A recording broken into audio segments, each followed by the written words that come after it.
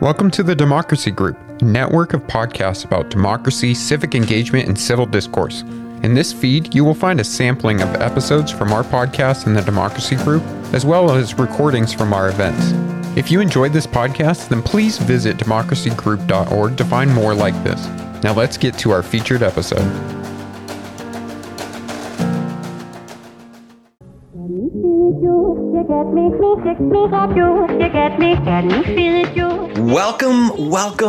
Welcome. We are talking politics and religion without killing each other.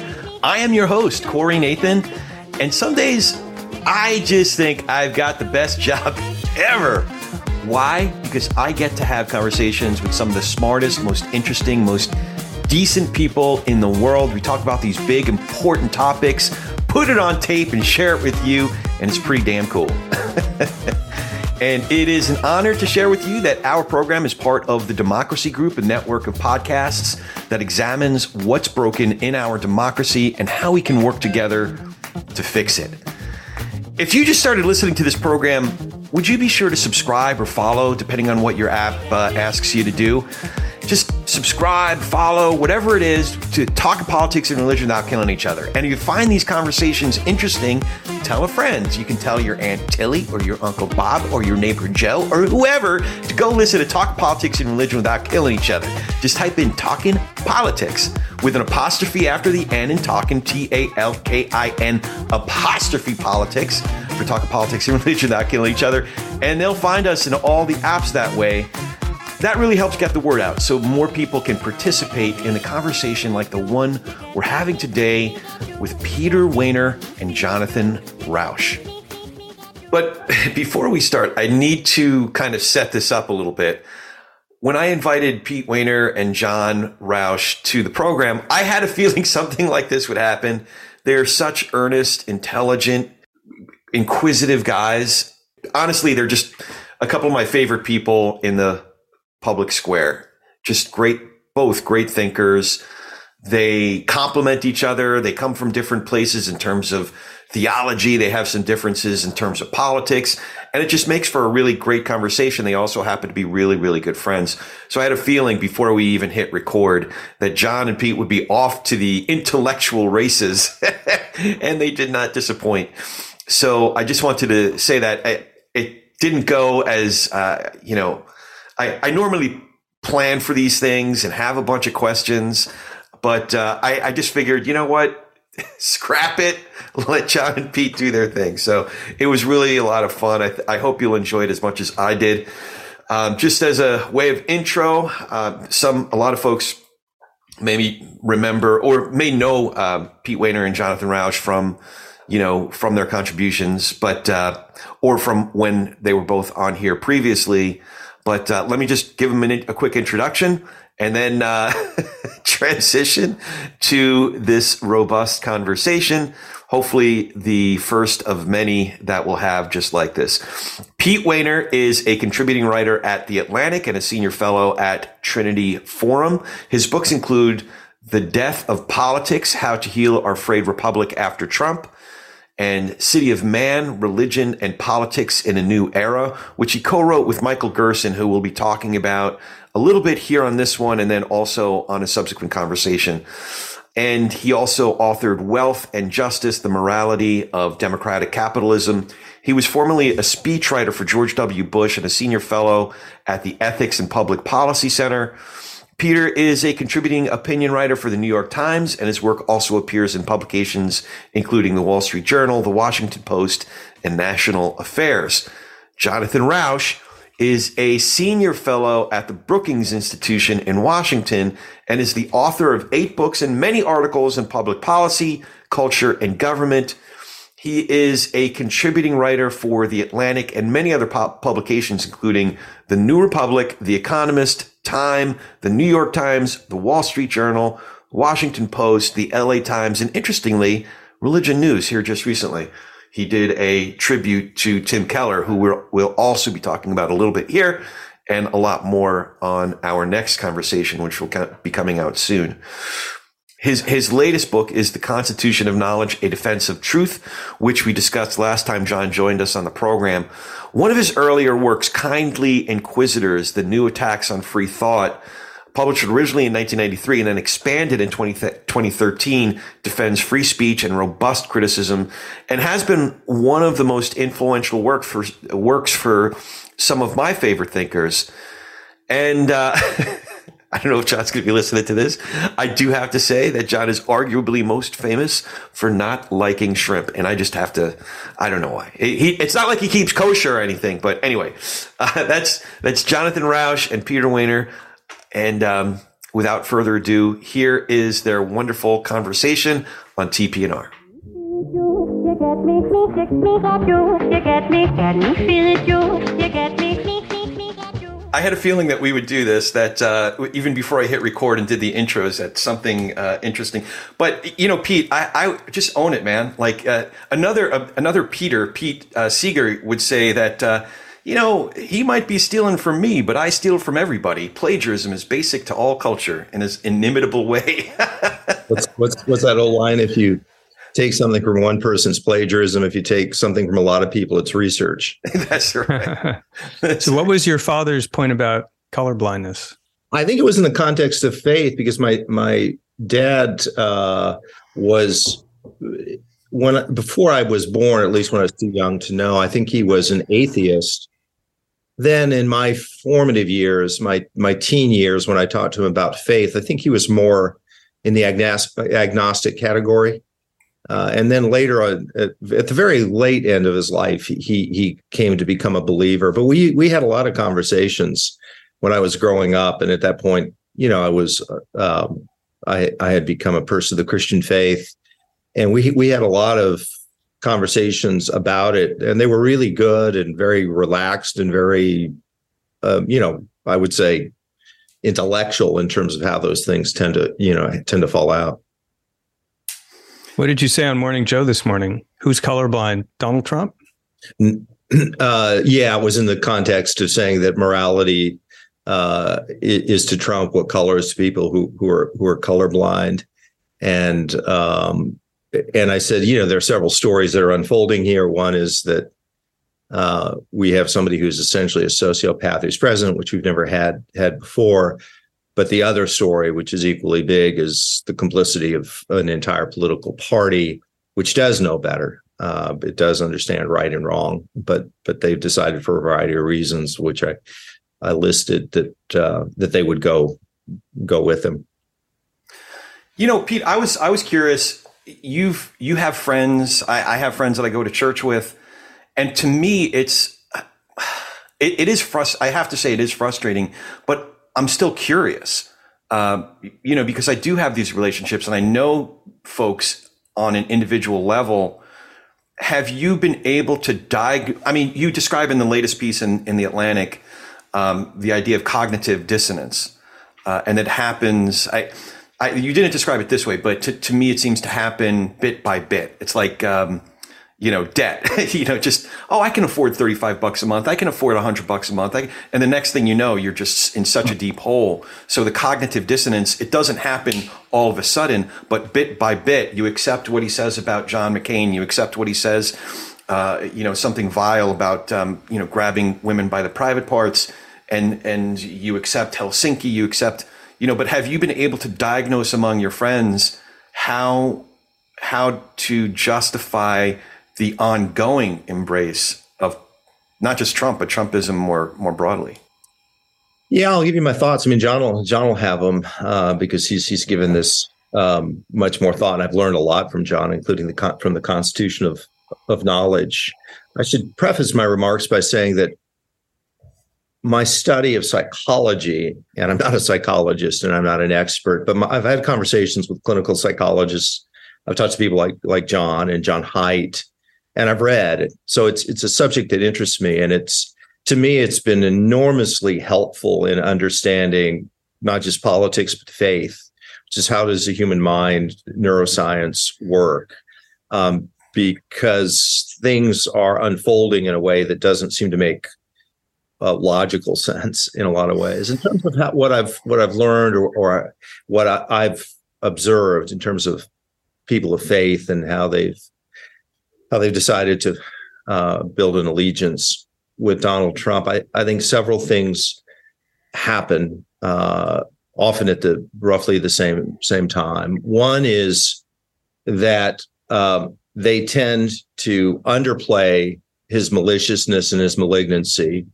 So they'll say something to the effect of, "Oh yeah, sure, he's his tweets cross a line now and then, or he's rough around the edges." So it's an acknowledgement that something isn't right, but it's never focused in my experience, on what's really and truly worrisome, dangerous, and deranged about him. So that the first thing is to sort of de-escalate his transgressions. The second thing is to elevate the transgressions, in this case of Joe Biden or whoever his opponents are. So basically what they're trying to get is they're trying to get a draw more or less on the morality. Another element that happens is an apocalyptic mindset. This is an existential crisis.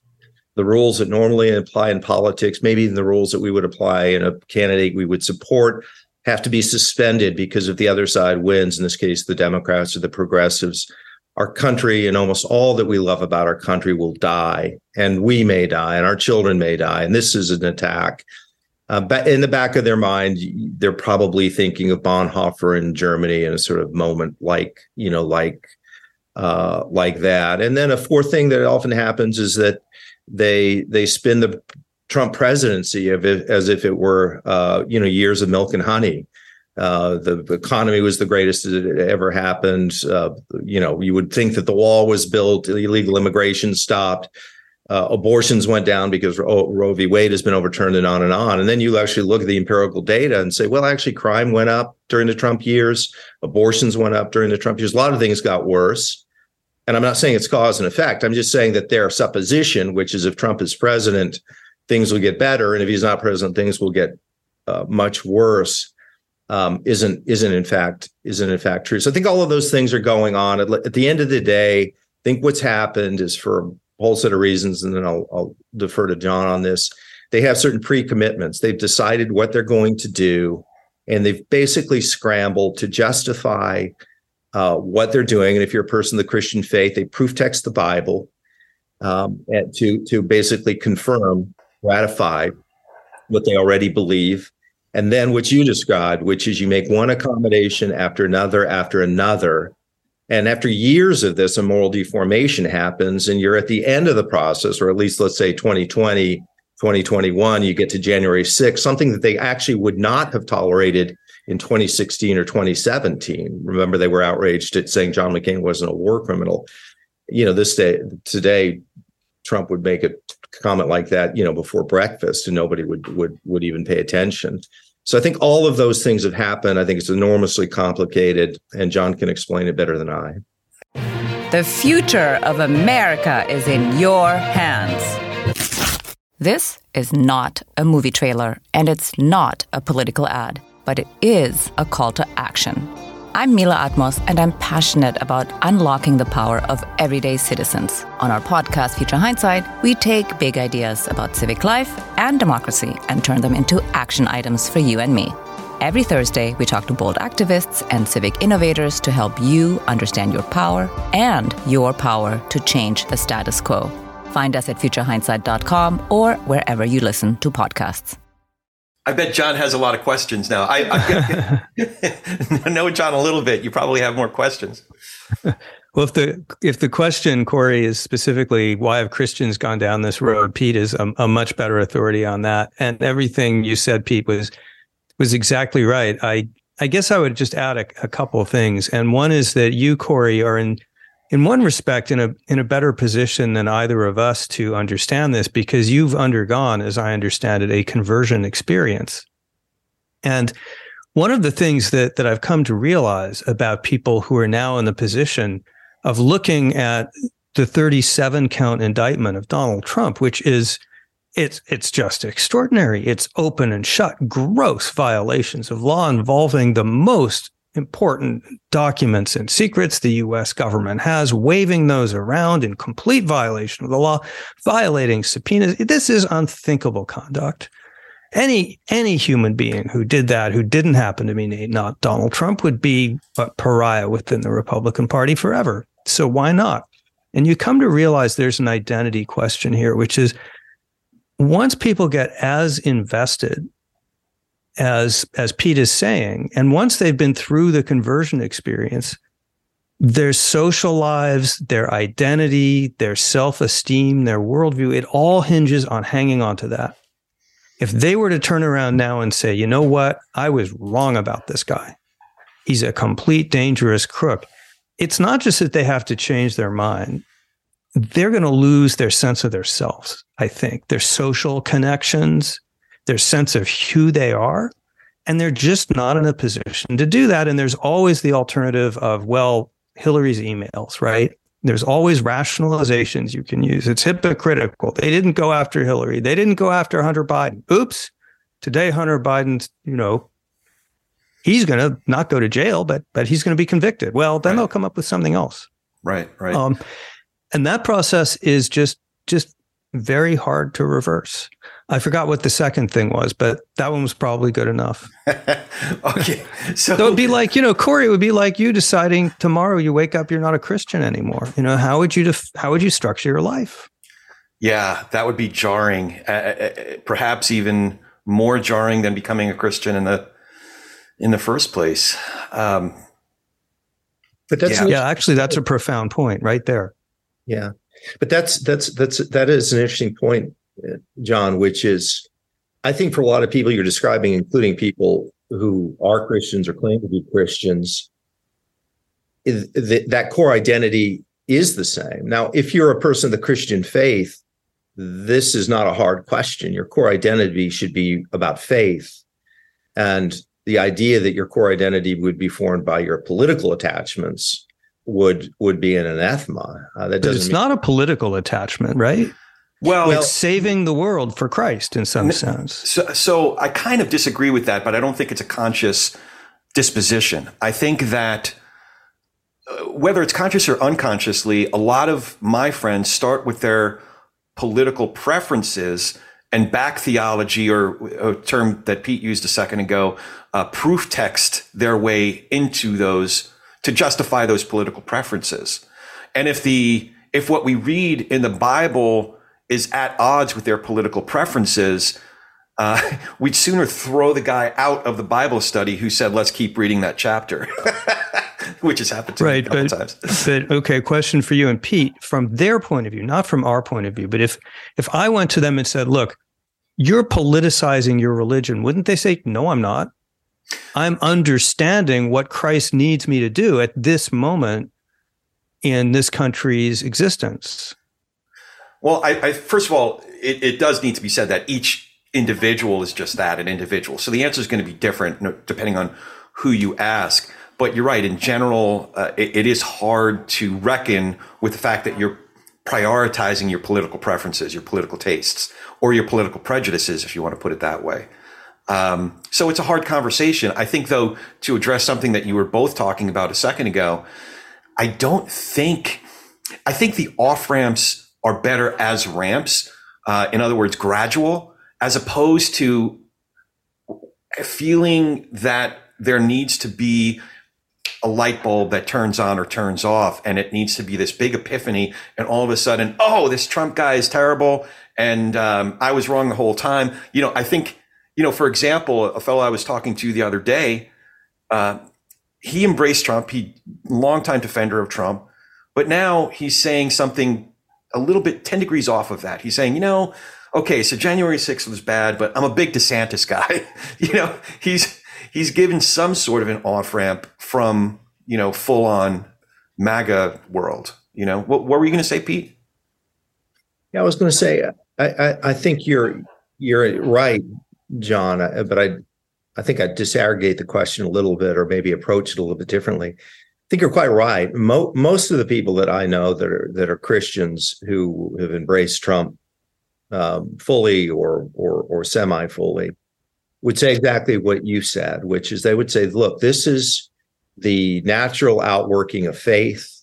That faith has real world consequences, and that the support for Trump is advancing in terms of his agenda.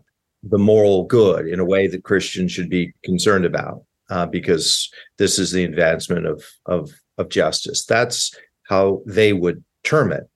And so they would, if you gave them truth serum, they'd say, yeah, faith is core to who I am. This is the, for them, obvious outworking manifestation of how faith expresses itself in the world and in politics.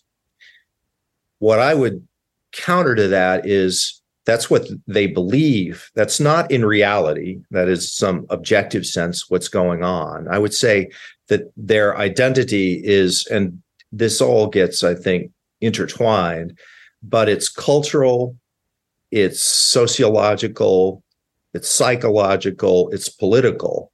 Those are the things that drive people to embrace and believe certain things.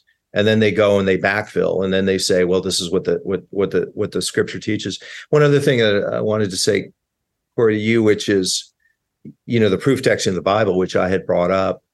I have come to believe much more strongly on this than when I was younger, which is the sensibilities and the dispositions of people matter much more than their knowledge of the scripture.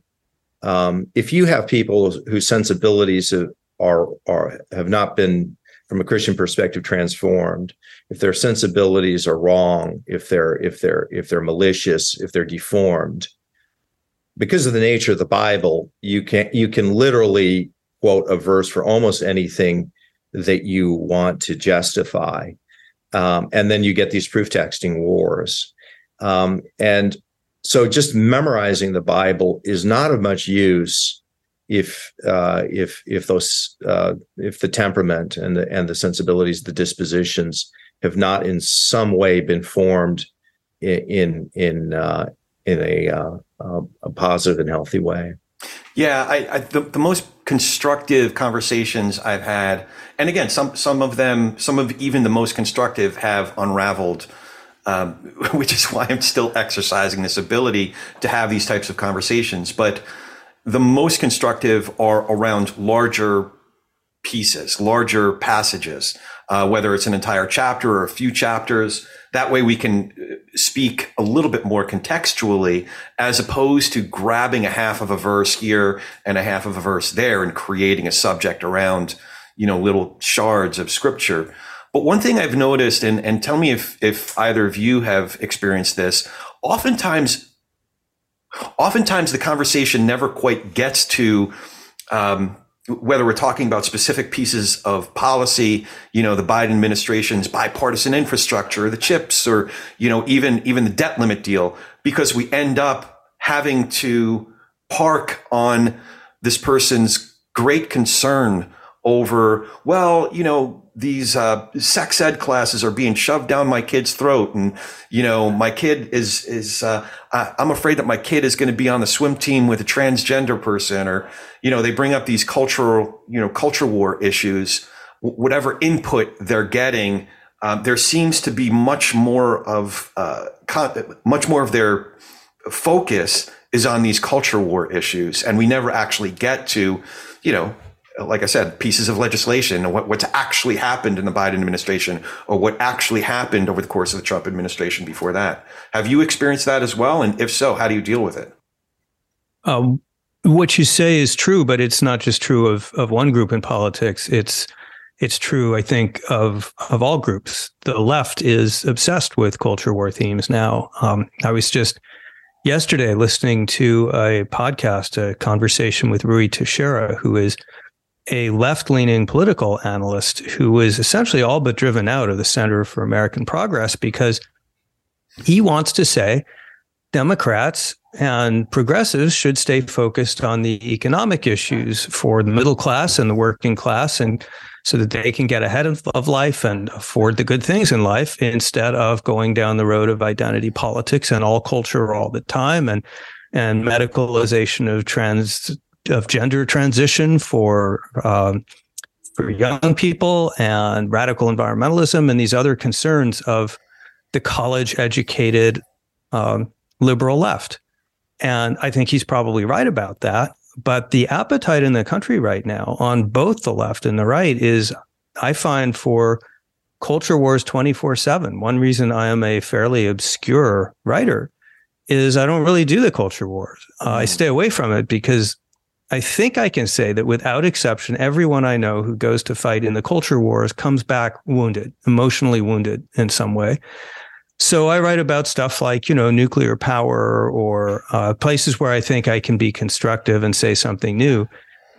But on the occasions when I do write something about the culture war, I did a piece on trans last year. It's off the charts. People just hit those buttons again and again. So it's no surprise in that kind of environment that that's what politicians are doing. I think they're following the crowd. I don't know, Pete, do you find that? Yeah, I think those are really, really good and helpful conversations, and I think some of that distance is one of John's virtues. He's always been, as long as I've known him, he's had an admirable disinterestedness in issues and a wonderfully analytical mind. So I think that a lot of that makes sense. I will say one thing, Corey, which is if I were to give voice to what I think would be a fair representation of the American right, and even Trump supporters, you were talking about the issue of sex ed classes and infrastructure and trans athletes and infrastructure. I'd separate those to some degree. Infrastructure matters. I think that the trans athletes thing is way overblown. Sex ed classes, I'm not so sure is. I mean, I've not weighed into the curriculum that's going on, but there is something going on with young people today in human sexuality and a tremendous amount of confusion. I've talked to a clinical psychologist in the Northern Virginia area, and was asking for her sense of what's happening. And she gave me a list of the tremendous amount of starting in sort of 5th and 6th grade going forward with kids about pronouns, of whether they're trans or whether they're not, sort of going back and forth almost week to week, sometimes day to day, changing names within the family. That's a big deal. Now, politics is not the only or even the best instrument that can answer these questions. These are very deep cultural and human issues and psychological issues. But politics can bear on it, and there are policies and laws that can affect those questions. As a general matter, without having studied it intimately, I have this concern about the trans movement. It's just sort of hurling down in terms of puberty blockers and other things. And I just don't think we have enough data by any means to embrace these things. And there can be really high human costs. We have to be cautious about that. That doesn't mean that in any individual human life, you're not compassionate and you take those things into account. So I think those are real issues. And I understand why a lot of people are animated by it. And if you have a situation the left, which is that parents are viewed, whether explicitly or implicitly, as the enemy and sort of we know better, that's just not a good place to be. I don't think it's a responsible place to be. Again, you have to take facts and circumstances. Obviously, some children with some parents that you have child protective services for a reason and so forth. One other thing, which is on a different note, but I think it's important to say, which is, I feel like I see the cognitive biases, the motivated reasoning, confirmation biases of other people really, really well. I don't think I see my own very well, and I'm sure I have them. I'm just not exactly sure what they are, and so If one believes in epistemic humility, epistemological humility, which I think the three of us do, that applies, to me, not just to others. So even as strongly as I feel about some of these questions, and I believe I'm right on them, and I believe in some objective sense I'm probably right on them. Otherwise, I wouldn't hold them. I've always got to be cautious with myself, because I'm shaped by dozens and dozens of factors that I'm not fully aware of. And I may be missing some stuff too. And it's probably worth saying. Yeah. I do. It's a good exhortation to continue to keep oneself in check. I think the turf that I will defend, if you can call it that, is the way that we go about having these conversations. Because I'm seeking out conversations with folks that I know in advance I disagree with on a certain thing. And what I feel, what I catch myself being more insistent about is how we go about it. Are we going about it as warfare, or are we going about it as two folks having a conversation? And once it starts going into warfare, then it's hard for me not to start picking up rocks, but picking up rocks about how we're having the conversation, so I fall into the trap, even though I'm trying to call out the way that we're having the conversation. So is that true in person or mostly on social media? It's in person as well. Because I won't go too far down the road on social media with someone, especially I won't even engage 99.9% of the time. I won't engage with somebody that I don't have a relationship with on social media. Sometimes I have to do that, but it's the rare exception. So I'll find that if we get 2 or 3 back and forths on social media down the road, I'll say, hey man, let's hop on the Zoom. Let's go grab a beer. Let's get on the phone, because it is, or text.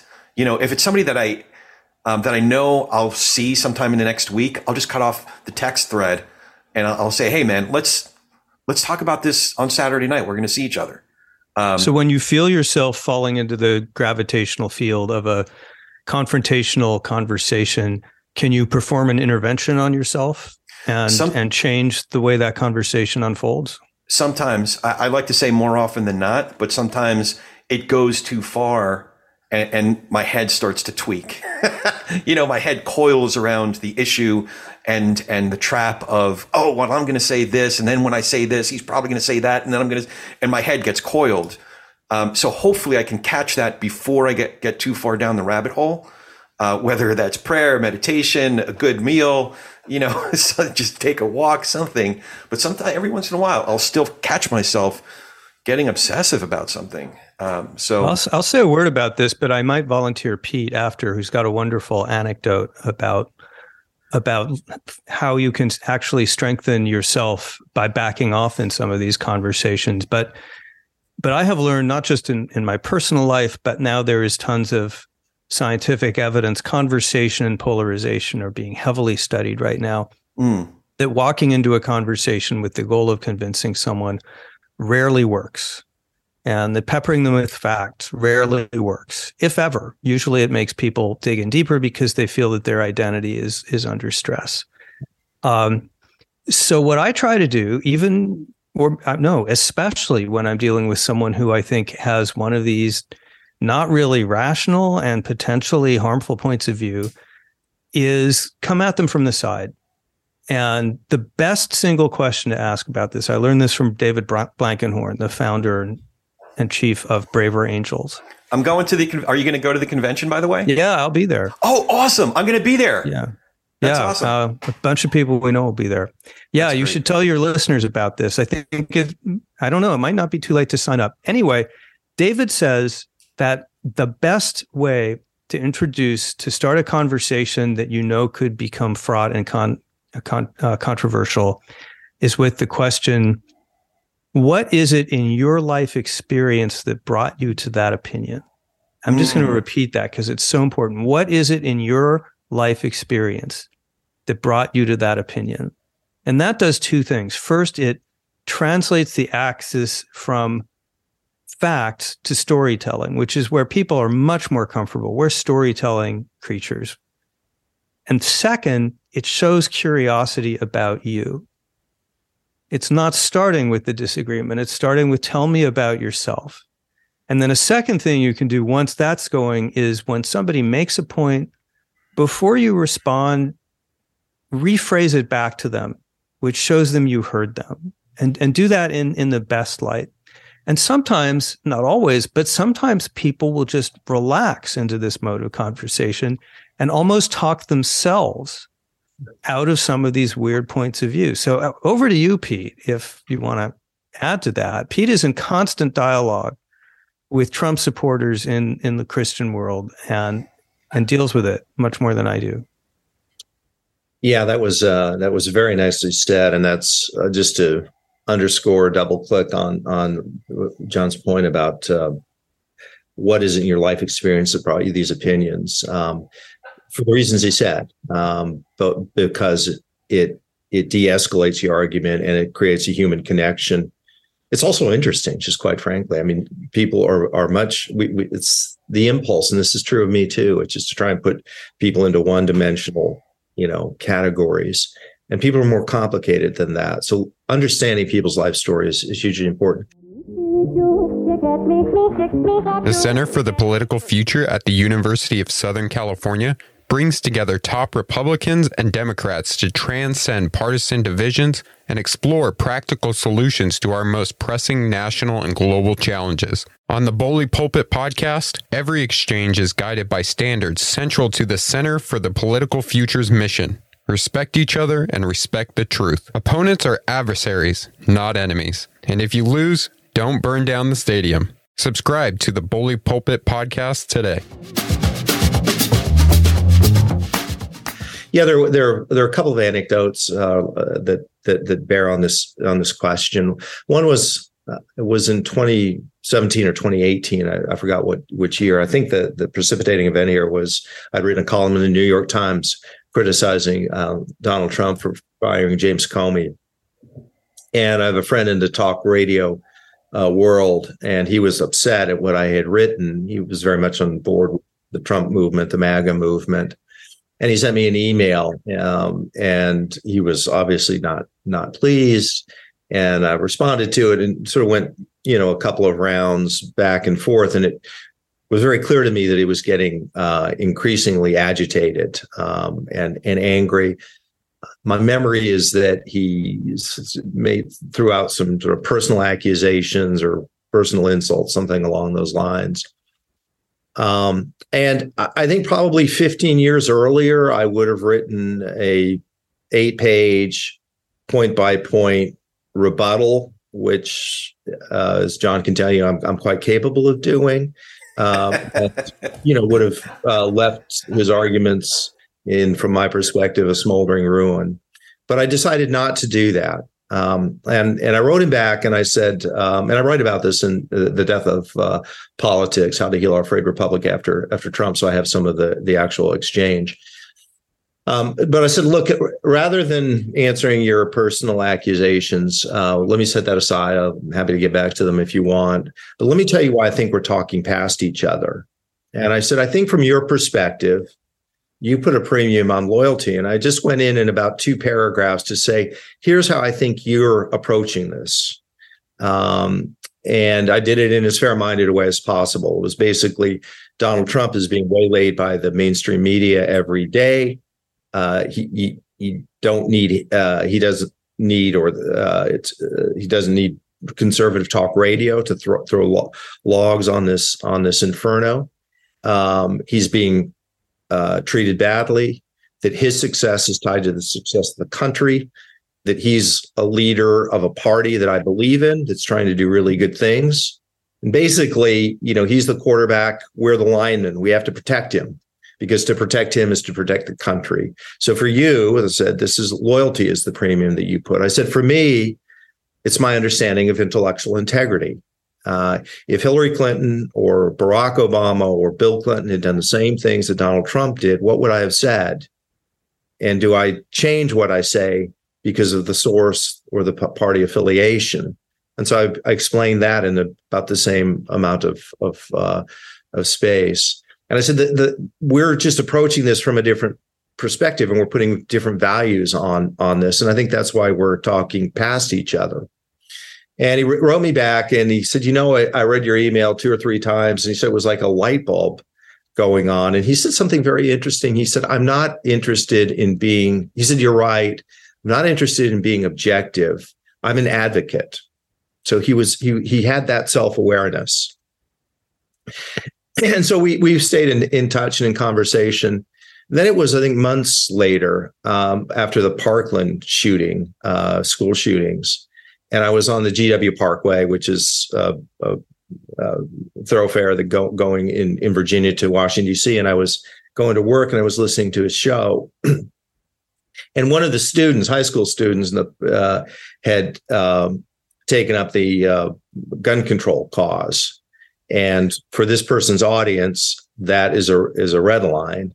And they were very angry about that. And this person that I was having a conversation with in an email, and I was listening to him on the radio, he said, look, go attack the ideas on guns. That's perfectly legit. Just don't go after these students personally. He said, I remember the line. He said, I have socks that are as old as some of these high school students.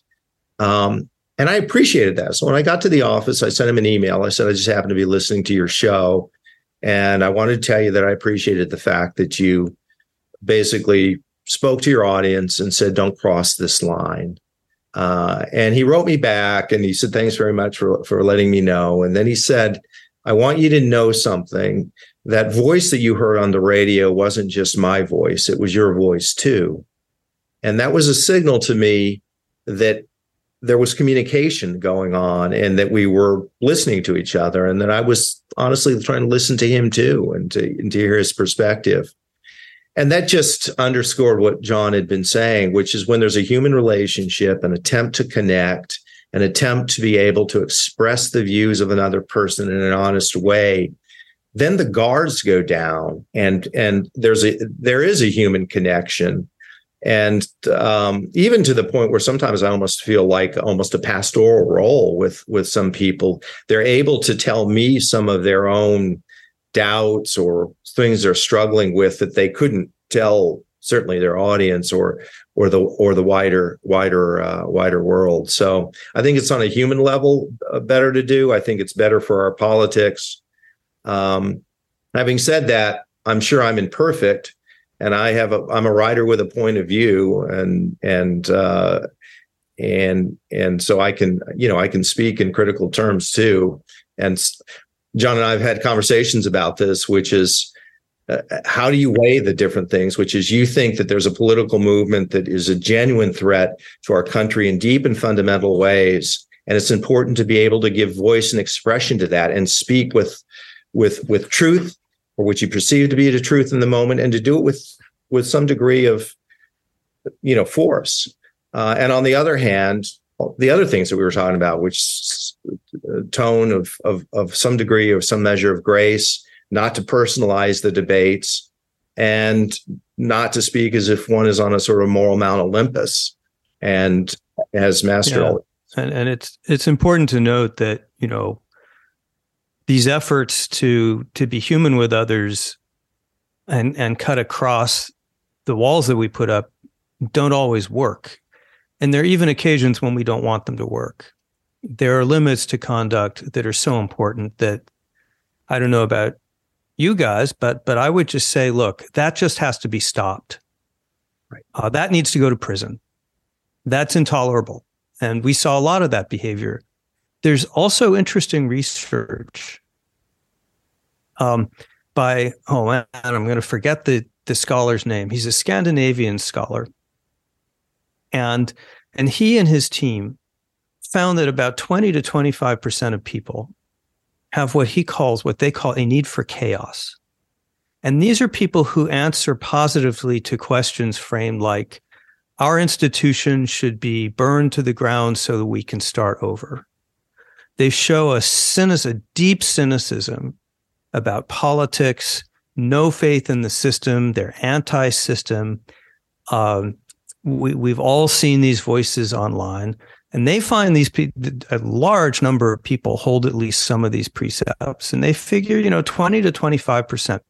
So when Pete talked earlier at the beginning of the show about how good people, honest people, get drawn into the MAGA orbit, that's one set of people. But we also need to recognize that there is a substantial set of people who embraced the MAGA message from day one because they love its darkness.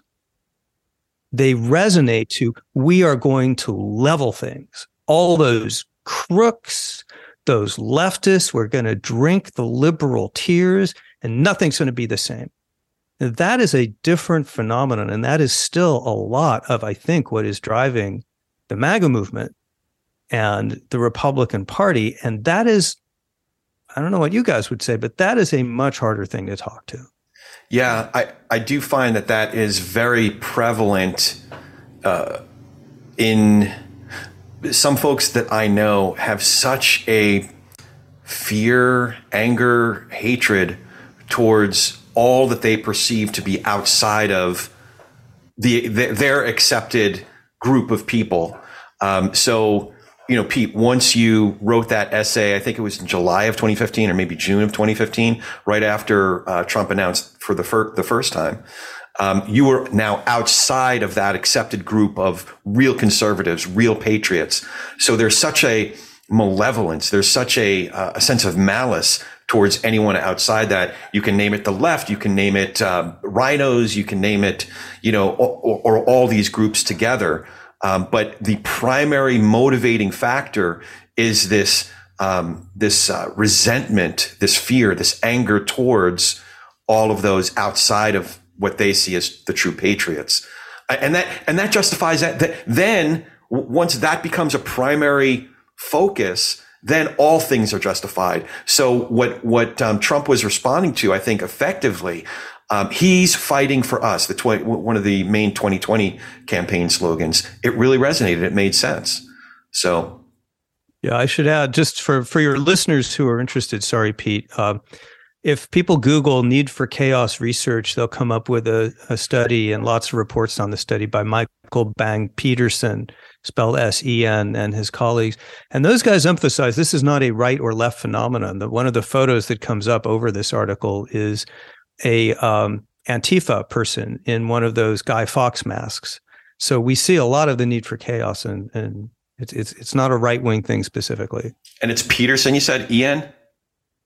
Yeah, Michael Bang. It's probably pronounced Bong. I don't know. Peterson, Scandinavian scholar. Got a lot of attention when it came out 2 years ago. There's a scene which both of you may be familiar with in The Dark Knight, and it's when Alfred is explaining to Bruce Wayne about the Joker, and Bruce Wayne is trying to is telling Alfred about what he thinks is going to happen next. And he's viewing him through a certain prism, a cognitive prism of what he thinks the Joker is going to do.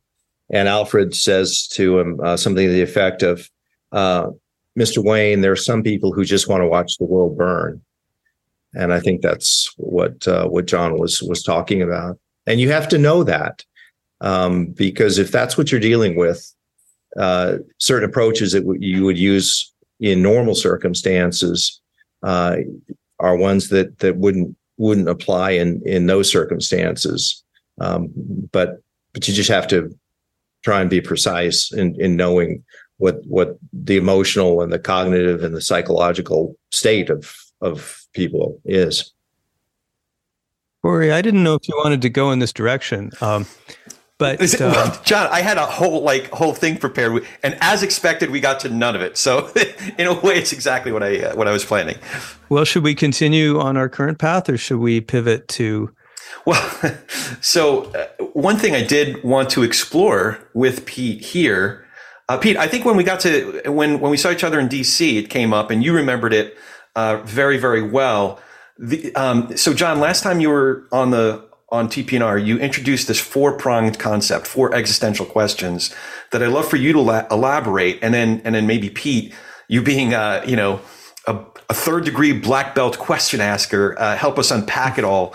And maybe we can take each one individually. The four questions have to do with morality. What is the basis for knowing good and doing good? Mortality. What happens when you die? The problem of magic or miracles, and the problem of murder or suffering. Do you remember? Is it still something that you're working on, John? Or yeah, very much. I'm writing a book now and several lectures in which this plays an important part. And the reason is, I'm making a case now. I'm an atheist. I always have been. I've tried to believe in God. I couldn't. I think it's nonsense. But I used to be a pretty militant atheist. I just say it was nonsense. Humanity would be better off if we could do without this. I no longer think that's true. There's a bunch of reasons for that. One is empirical, which is it turns out if people don't believe in organized religions, they start believing in things that are a lot less destructive and investing those with moral zeal.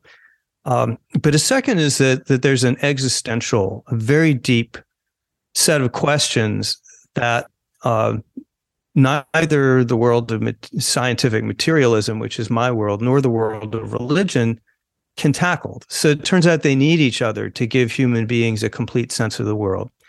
So there are two kinds of questions which I think scientific materialism, people like me, just cannot satisfactorily answer, though we've tried very hard. One is the problem of mortality. Do we just die and go away? Does that mean our life is meaningless? Does that mean if we spend our lives, killing and eating other humans, it doesn't matter in the end because we wind up in the same place? There's really not a very complete secular answer to that. They're incomplete answers. People like Adam Smith and Immanuel Kant, titans, but they don't get you all the way to, is there a transcendent meaning of life? It goes beyond us as individuals, as a cluster of cells, and so forth. The second on the religious side is the problem of morality, where what do you anchor right and wrong in beyond just human utility? And again, it turns out great minds have thought about that. And they've come some distance, but secular people cannot ultimately give a satisfying reason for how you can ground morality in something more than just preference or instrumental success. Societies are happier if they're good. Well, fine. People want more than that. They want an anchor for right and wrong. Religion can provide that. On the other hand, there are some things that religion just inherently can't do. And one is describe the world in a way that doesn't have supernaturalism and miracles. And that turns out to be very important because once you give yourself a warrant to say, well, God made it happen. Jesus turned water into wine, came back from the dead. Well, then it's open season. We don't have science anymore, right? Because anything can happen if you just say it's a miracle. Science is the only system that allows you to build a coherent worldview that excludes those kinds of miracles. And then there's the problem of what you call murder. I'm now calling it malevolence, which is, why does a good God allow evil to exist? And I don't just mean free will type of evil. That's problematic. I should not be able to kill you. A better design would be if I try you on who dies, or at least if I inflict pain on you, I should feel it too. Well, a lot of us don't. But beyond that, I don't think that any religious tradition has successfully and completely answered the question of why a good God would allow something like earthquakes, smallpox, cancer in children, dying painfully. And no, it won't do to say, well, God works in mysterious ways. We know he's good, therefore this must be good, but we'll never know why. Because again, that's a recipe for moral chaos. You no longer know what's good and evil if you can just say, well, I guess it's good, we don't know why. So when you put the systems together, scientific materialism and a religion like Christianity, you have two things that are very much in tension with each other, but they're incomplete without each other. And human beings don't thrive well if they can't answer those four questions. So that is my claim. Long-winded. I have lots of questions, lots of thoughts, but Pete, I have shocked and awed the two of you. That's why I got you here, man. Well, you feel free to ask yours, and then I'm happy to. No. Yeah. We already did one of these, so. Okay. Yeah. Well, John and I have had this conversation actually a couple of times, and we have a relationship. So I'd written him and asked him if he could send it to me, which he did, and then he and I had a breakfast that turned into a lunch, McLean Family Restaurant, which would have been now months ago, in which I just asked him questions about his atheism. And it was a really interesting back and forth. And with his approval, I ended up sort of quoting from it and then sending it out to a lot of friends of mine who are pastors and theologians, because I felt like John is a person who's bright and wise and someone that I thought people of faith should listen to. And I thought the conversation, the exchange that we had was a good one. And I find John's construct to be really interesting. And I think there's a lot to it on both of those issues, in which I think to simplify, what are the advantages of a faith? What does faith have over atheism? And what does atheism have over faith. I agree with him on mortality and morality. I've given a lot of thought over the years, predating my relationship with John, on theodicy. I agree with him. I don't think that there's an explanation that I can offer up to people that is anything close to a fail-safe one. Just for the record, theodicy is, why would a good God create or tolerate evil? I was just going to ask that question. Thank you. Yeah, exactly. Why exactly? And it's related to, why is there suffering in the world if God had the capacity to stop it? I think that there's a biblical narrative that touches on this question, or that at least bears on it, but I don't think that it answers it, which I'm happy to go into it. And then there's the question of what John refers to as the supernatural, which I think is a fair question. I guess the one caveat that I would put to that is probably the same one that I would put to Christians, friends of mine, when I have hermeneutical debates with them. And the simplified version of this, and John is familiar actually with some of he and I are having a discussion with a person of faith right now, three of us, in which these issues are coming up. And maybe the simple way to understand this is, I think that an awful lot of Orthodox, certainly Reformed Calvinist Christians, won't allow for complicated hermeneutical interpretations, or say that certain things in the Bible might not have happened, or that it wasn't historically true, or may have gotten some facts wrong, or that this was culture specific, not eternal, because their fear is that that's putting you on the slippery slope. And if it's not in a neat and tidy box, then life becomes, and in this case, hermeneutics, the interpretation of the Bible, becomes extremely complicated. Like, how do you go through and determine whether this was an historical event or not? Was this correct or not? Was it culture specific or not? And so in order to keep themselves from entering this really complicated world, they say it can't be true. And my response to them is, I accept that it really complicates things, but that's not an argument that it's not true. It's only that if it is true, it creates complications. And of course, it could be that God exists and there were some miracles that happened, and it would create the dangers that John alludes to. But it doesn't mean that God doesn't exist, or that in some circumstances that supernatural things happen. One other thing I'll say about it, or a couple other things about it, is that faith journeys are sui generis, and people approach it in different ways and through different means. And John and I have had these discussions, and he refers to I think a faith gene, and he said, I just don't have it. We were talking earlier about, he's used the imagery of saying that he's colorblind if faith means the capacity to see colors.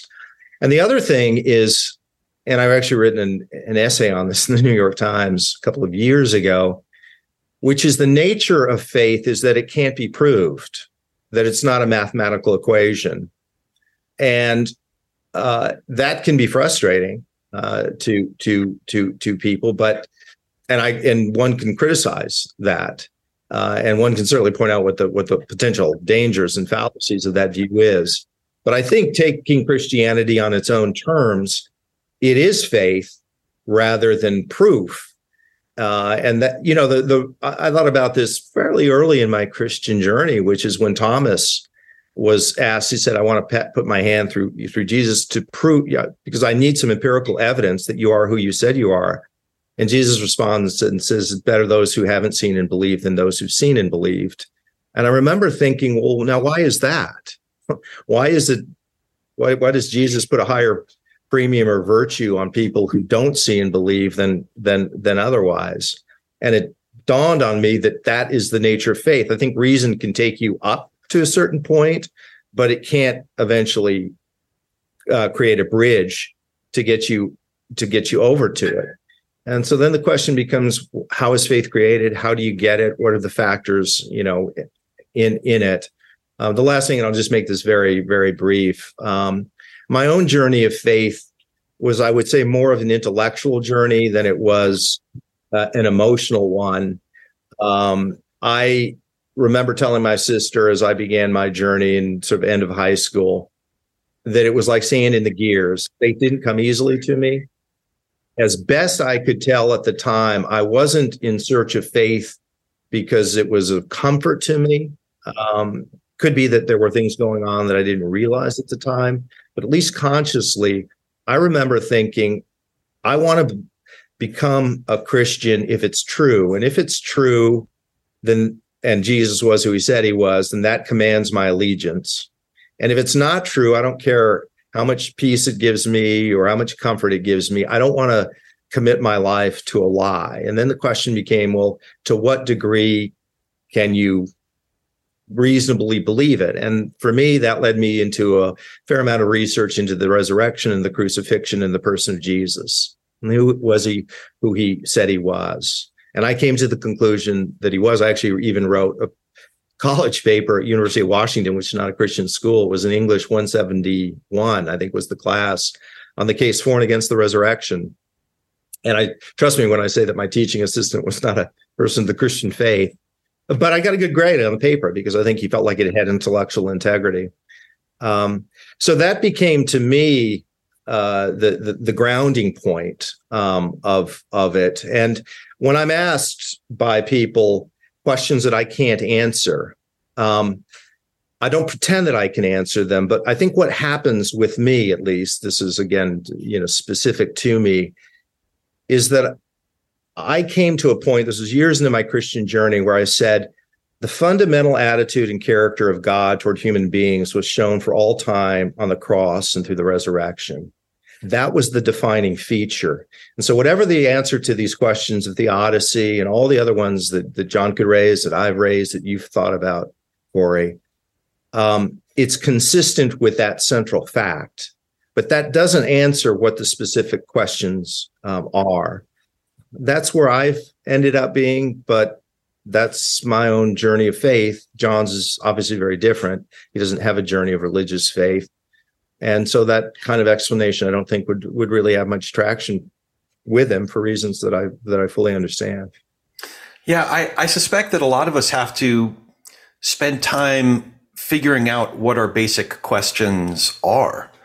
That was the better part of my late teens and well into my 20s, even into my late 20s, just better understanding what my existential questions were. And last time when you came on the show last year, John, you took me to task over a phrase that I was using. Let me pull it up. The phrase was, "This makes sense to me." you won't fully accept that. So it got me thinking, well, why does it make sense to me? And I realized that I couldn't answer my questions fully because they're just too big to grapple with in one sitting.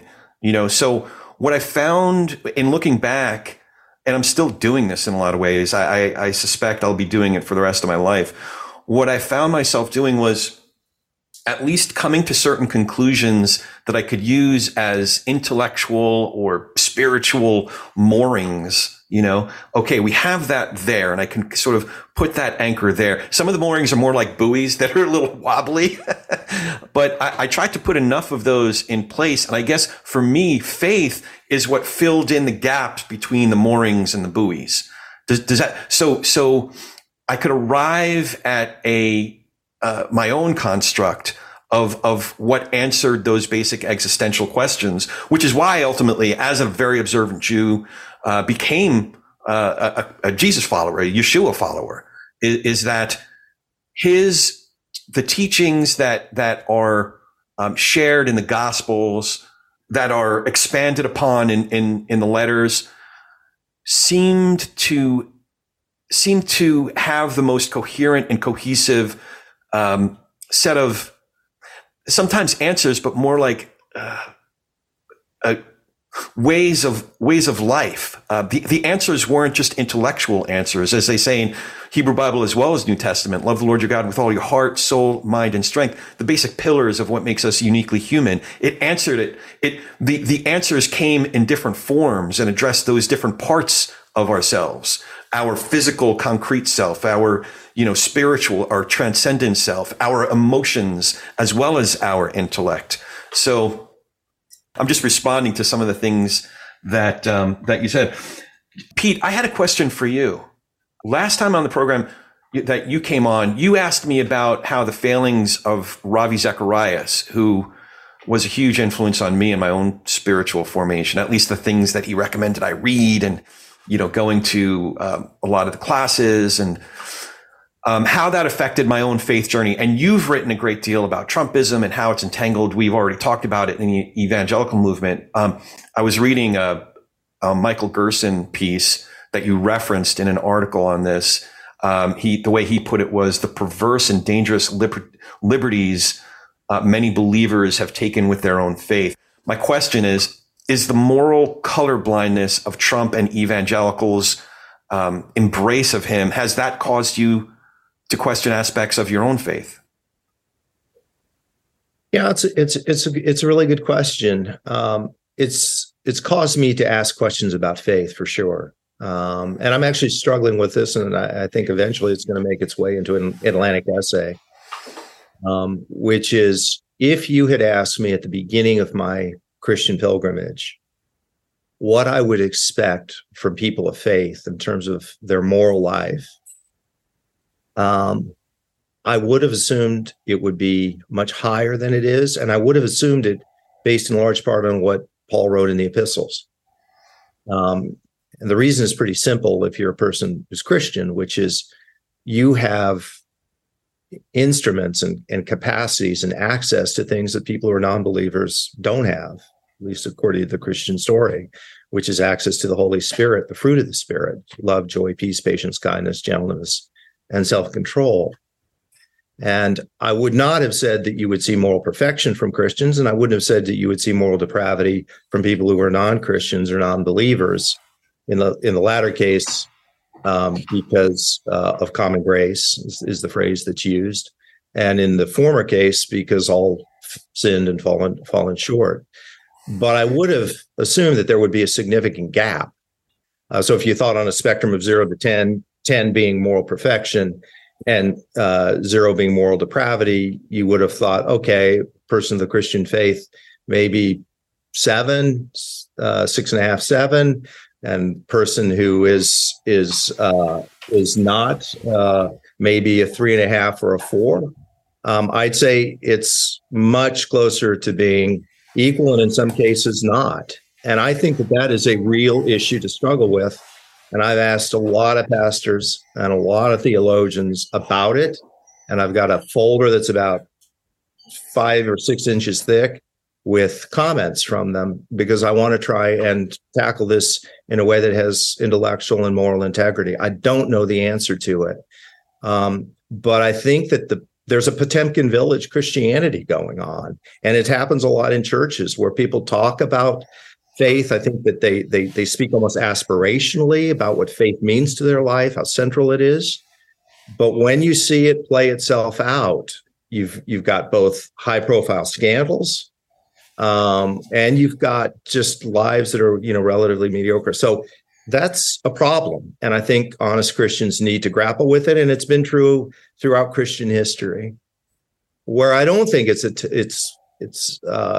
I struggle with my faith, and just in terms of my personal journey, I would say, is because I think I recognize pretty early in that pilgrimage that Christianity pivoted on the person of Christ, not on his followers. And so my esteem or my love or my affection or my belief in Christ hasn't really wavered as in the same way that it has with a lot of the actions of a lot of his followers. But they're not disconnected. And I guess I find it frustrating that this kind of moral freak show is going on within the house of the Christian house, the evangelical house. And so many people look the other way. They want to deny it. They want to defend it, or they feel like they're in a position to wag their moral finger at the rest of the world and try and instruct them on how to live when you've got this moral catastrophe in many cases, whether you're talking about the Southern Baptist Convention or Ravi Zacharias or Hillsong United or Kanakuk Children's Camp or Liberty University. So I'd say that this should be a season of lament for Christians, not a season of moral superiority. They have nothing at this point, in many respects, to feel morally superior about. If I could just press you on that, Pete, is that okay, Corey? Yeah. For a second. So one of the facets of growing up as a trifecta outsider, atheistic, homosexual, Jew, in the 60s and 70s, this is the age of Anita Bryant, and, God does not hear the prayer of the Jew, and all kinds of rampant oppression of people like me. A lot of anti-Semitism too, not just anti-gay. I just grew up assuming that Christianity was not on the level. It just seemed to me obvious that it was hypocritical and cruel, and that the things people said they believed about Jesus Christ were not things that they actually believed, or else that they would be conducting themselves very differently in their lives, at least in the public aspect of their lives. Now maybe they were part of good charitable works in their community, fine. But what did they have against me? Mm-hmm. And it seemed to me then that, I heard the defense. This would come up, of course, as I became a teenager and got to college. And the defense was the no true Scotsman defense. Christians would say, well, what these cruel and hypocritical aspects, they're not Christianity. That's something else. They're being, in some way, they're flawed. But this is external to the creed of Jesus. I'm more sympathetic to that now that I have come to know you and the late Tim Keller and Mike Gerson and other Christians, the late Mark McIntosh, others who really, really walked the walk and didn't just talk the talk. And I have come to understand that there are Christians who walk in the steps of Jesus and really do their best to do that and take that principle forward. But I'm not convinced that's a majority of the Christian public in America right now. And I'm not entirely sure that I could confidently say that Pete Wehner and Mike Gerson represent Christianity right now. Yeah. No, look, John, I think that's a really fair point. And I've heard from people I really respect who have said that the number of people who are authentic Christians may be dramatically smaller than people who claim to be Christians. I was never particularly in the past on board. I assumed if people claim to be Christians, you gave them the benefit of the doubt. But, there are enough examples of people who are counterfeit Christians to make you wonder. And it is important, I think, to bear in mind that I would say that the central conflict and battle that Jesus had were with religious authorities, obviously much more than secular authorities. So this phenomenon was not one that was unknown to him. And even if you read the epistles of Paul to these various churches, there were some churches that were really doing well. If you read like Philippians, it's known as the Epistle of Joy, and I would say Colossians falls in that category. But then there are churches in Galatia and Corinth where there were real problems that were going on. So that phenomenon was one that even Paul understood, right? These were believers, and he was basically trying to say, you've got to live up to the truth that you proclaim. So that exists. There are far fewer Scotsmen than there should be, but I've met too many true Scotsmen in my life to deny that they exist too. And you name some of them. Tim Keller is one. Mark Laberton is one. Steve Wehner is one. Mike was one. I could go on and on. My wife Cindy is one. A lot of other people who have lived lives that, in my estimation, are significantly better because of their faith. They have invested in me. They've loved me. They've walked the journey with me.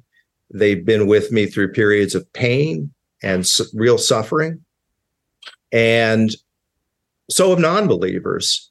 But there are enough people in my experience that I believe that their faith has changed them and made them better and made them more loving, and exemplified better than they would have the fruits of the Spirit.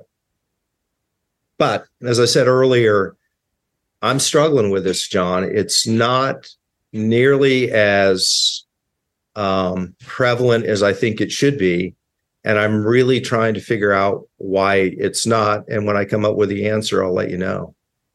I'll tell you a story. Corey, sorry, not letting you get in word in edgewise, and it's your show. But I'll tell you a story that broke my heart. I just came back from Provo, and one of the things I've been doing lately for my book is a deep dive into the civic theology of the Church of Jesus Christ of Latter-day Saints, which is very different from the direction that evangelicals are going, and that's a separate conversation. My husband went with me, and the members of the church who are out there, including members of the general authority, those are the senior hierarchy in the church, they're ecclesiastical officials, were incredibly welcoming to me and Michael, and always have been. And the amount of personal and civic decency that I see in the LDS faith is remarkable. And yet, one of the sessions, I heard this story from an openly gay church member who's chosen the celibate life, and as a result has walked away from the two loves of his life and said he can't have that. And he talked about his good friend Charlie, who is actually well known to the leadership in the church because he's a person of deep faith and deep integrity. His whole life is built inside the church. He is pious and he is humble, and the church defines his relationship with Jesus Christ. But he is also gay and decided in his late 30s, in other words, now, that he wanted to marry the person he loves and spend the rest of his days in the communion of marriage with that person. And the result of that is that in a few weeks he will be excommunicated. And this will be done by the people he loves the most. I asked about the ceremony. It won't be public shaming or anything like that. It'll be private, and they'll make it as loving as they can, but he will be cut off from the church. Nonetheless, his plan is to continue to participate as a lay person. He can't go to the temple. He can't teach Sunday schools. There are all kinds of things he won't be able to do, but he still feels that his relationship with Jesus Christ will not, through his beliefs, will not be sundered. So I hear that and my heart just breaks, because what I see is cruelty. I understand that the church believes that this is simply what God told them to do, but they don't have a good explanation for it. I don't think there's an ethical or moral foundation for saying that a person this pious who wants to live in the church should be banished from the church. And how far can you go with decent personal conduct before it becomes a kind of whitewash of cruel theology? That's a hard question. I understand that. But to me, at some point, it becomes hard to separate the behavior from the beliefs, and it's hard to know who is defining who. So I'm a little bit confused about all of that right now. I have myself asking a question, and you helped me just in hearing you talk. You helped me. This isn't well formed, but maybe it's just a early hypothesis that a lot of the American church in particular, I haven't been to other churches around the world enough to have any thought about that, but a lot of the American church is much more product of colonialism than it is a direct descendant of the group that Jesus led, the movement that Jesus led. And that it's not to say that, followers of Rabbi Yeshua aren't within the church, but they need to be sought out with care, almost like Sherlock Holmes solving a mystery. Who's a follower of Jesus as opposed to a builder of empire, if you will. Pete and I have a pastor friend who a few years ago said something that really struck me. The pastor was looking out at the way Christians were behaving in American public life. And he said, I think maybe the next great mission field for our church is our own people. Oh, absolutely. Absolutely. And listen, this isn't new. John, you and I are, one generation or two generations removed from, what part of, I'm assuming a lot of your family's from Eastern Europe, John? Yeah. What's now Poland and thereabouts. Yeah. Mine is, my father's side of the family is Cherny Ostrov in Ukraine. My mother's side of the family, Romania, Germany. Although I have also from my father's side my father's side was Germany as well. So, a lot of folks wearing crosses on their chest weren't necessarily the friends of Jews a couple generations ago. So this isn't necessarily a new problem that we were dealing with. But then again, there were the Bonhoeffers in Germany, pre-World War II, leading up to World War II.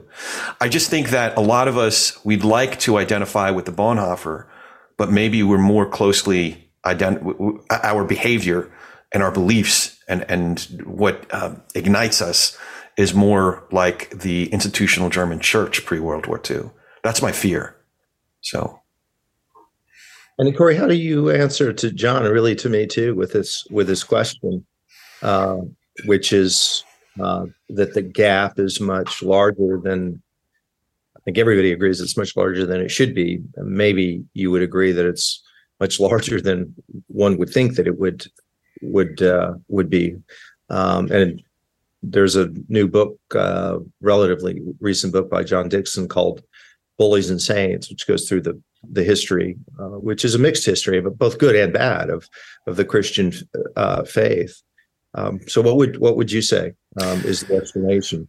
I'd probably agree more with John. I think, John, you've talked about it as it's essentially arbitrary. If I understand the question properly, that, what my first pastor would call the believer's behavior version of the Bible. We watch what you're doing and how you're behaving, and it doesn't necessarily align with the virtues espoused in the Bible. So I think, John, we talked about this last time too, where, folks who are agnostics and atheists could be some of the most moral people that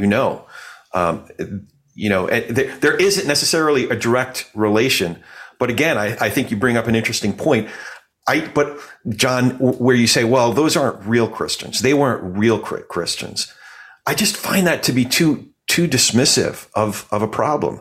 Are we really reading our Bibles, taking the virtues, as the fruit of the Spirit, love, joy, peace, patience, kindness, goodness, gentleness, self-control? Are we taking those as aspirational virtues to embody and to work on and cultivate?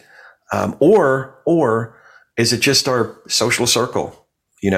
Listen, I'm prone to falling under the spell, the trappings of Christendom, if you will. I remember I was trying on the costume of evangelicalism, trying to convince my friends that these are the right set of answers and you should come to church and become a Christian. And some of the ways that I was doing it was like, look, my kids are so well behaved and they're so smart and they're so talented and they got the whitest teeth. So, look, we have, my argument is that we got it right. Look at my kids and look at me. And, I don't know. I fell into the trappings of, it was moral chauvinism in a way, that we have the right answers. We're right. Here's all the proof, So, I guess my shorter answer is I'm as confused as I've ever been. I wish I could give you a much more concrete, authoritative answer, Pete. Well, what Pete said earlier is true in my observation, which is that piety, at least professed piety, is no accurate guide at all to how well and decently people behave toward one another. I think I've known that forever. Yeah. In my world, just because, if you grow up, if you're my age and you grow up gay, you know how badly religious people can behave, how cruelly, how soul destroyingly. Something I said in a talk last week in Provo is that a theologian that I heard talk about it said that if he had to define the teachings of Jesus standing on one foot, he'd say it's three things: forgive each other, don't be afraid, and be like me.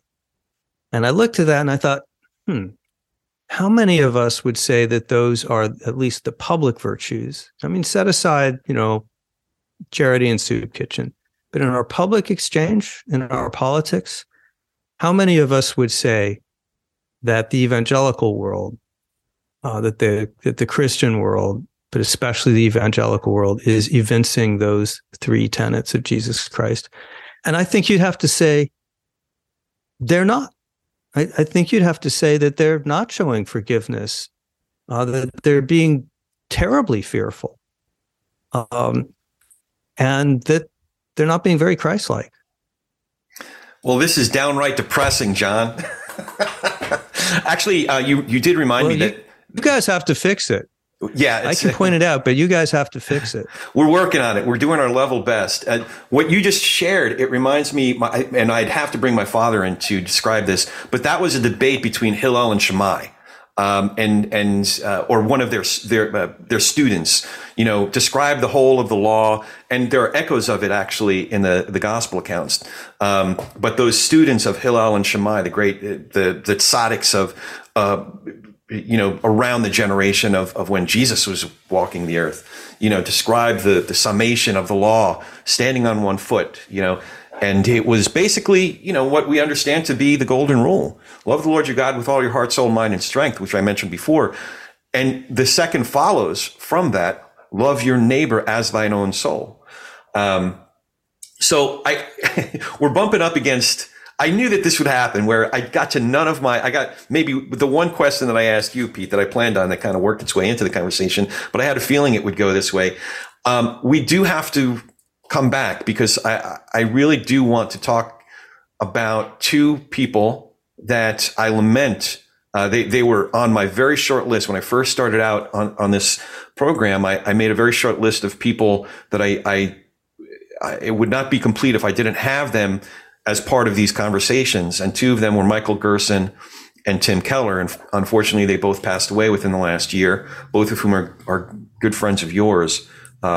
So I do want to revisit this conversation so that we could talk about Tim and Michael. But by way of maybe a sweet intro or a preview of it, Pete, I was wondering if you've ever read C.S. Lewis's argument for the possibility that dogs do indeed go to heaven, and if you think that's where Romeo is. I do. And Lewis wrote about it. I think Aquinas did, and Pope John Paul II spoke about it, and so did Pope Francis. So I do think that our dog Romeo is there because I had a sense that Romeo had a soul, and I think he had a particularly beautiful soul. And so he died recently, and we miss him, but I suspect our family will see him again. Any thoughts on that, John? I know heaven is kind of a different thought for you, but any thoughts at all on that? Well, I don't want to sound flip, but I have to wonder where cats go, because it must be somewhere very different. Very different. What's so funny is that Charles Mingus III just walked in as we're talking about dogs going to heaven. He's our little rescue. He's we don't know exactly how old he is, but he came to us damaged goods, but we're doing our best to to love them into fullness. And I agree with you, Pete. I definitely think there's a place in the next life for our furry friends. So let's see. So I'm not even going to ask the TPNR question because we've basically been doing it. What do you think each of us can do to share space with, and have better conversations with folks across our differences? We've basically been doing it. And I already asked all the questions for you that I've that I could think of, Corey. Yeah. So there's a lot more to explore. I really do want to schedule a time very soon here so that we can, talk about Tim Keller and Michael Gerson. Well, if your listeners could stand that much of us, I'm up for it. Absolutely. Same here. So before we close, how can folks find you online and keep up with all the excellent work you're both doing? John, why don't you go first? JonathanRauch.com is pretty good. I don't put all my stuff up there, but the more important articles and other work I do is there. And Pete? Yeah, if you Google Pete Wehner and The Atlantic, New York Times, they have most of my essays. I write for other places now and then, but those are my two main outlets, and I'm thrilled to be able to write for them, and I have two wonderful editors, which makes things easier. Yeah, and I'll be sure to put all of that in the show notes, in addition to one or two of the references that came up.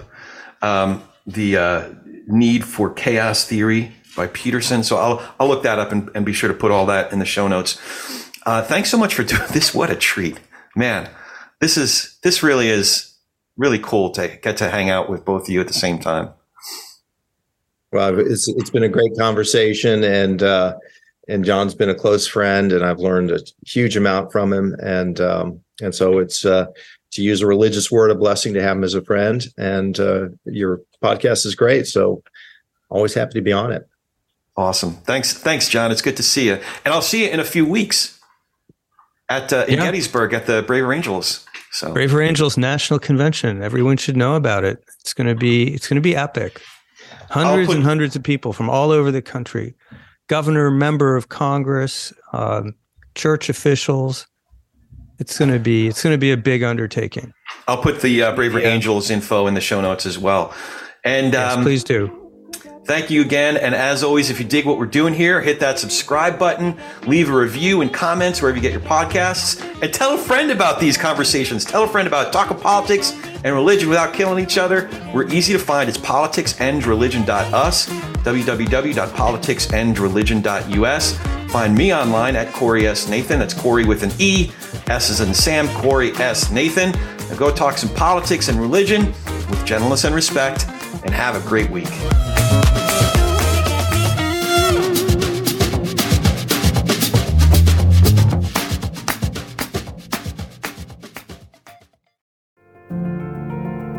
Thank you for listening to this episode from the Democracy Group. If you want more podcasts like this, then visit democracygroup.org. There you will find our events, topics, and a newsletter as well. So head on over to democracygroup.org.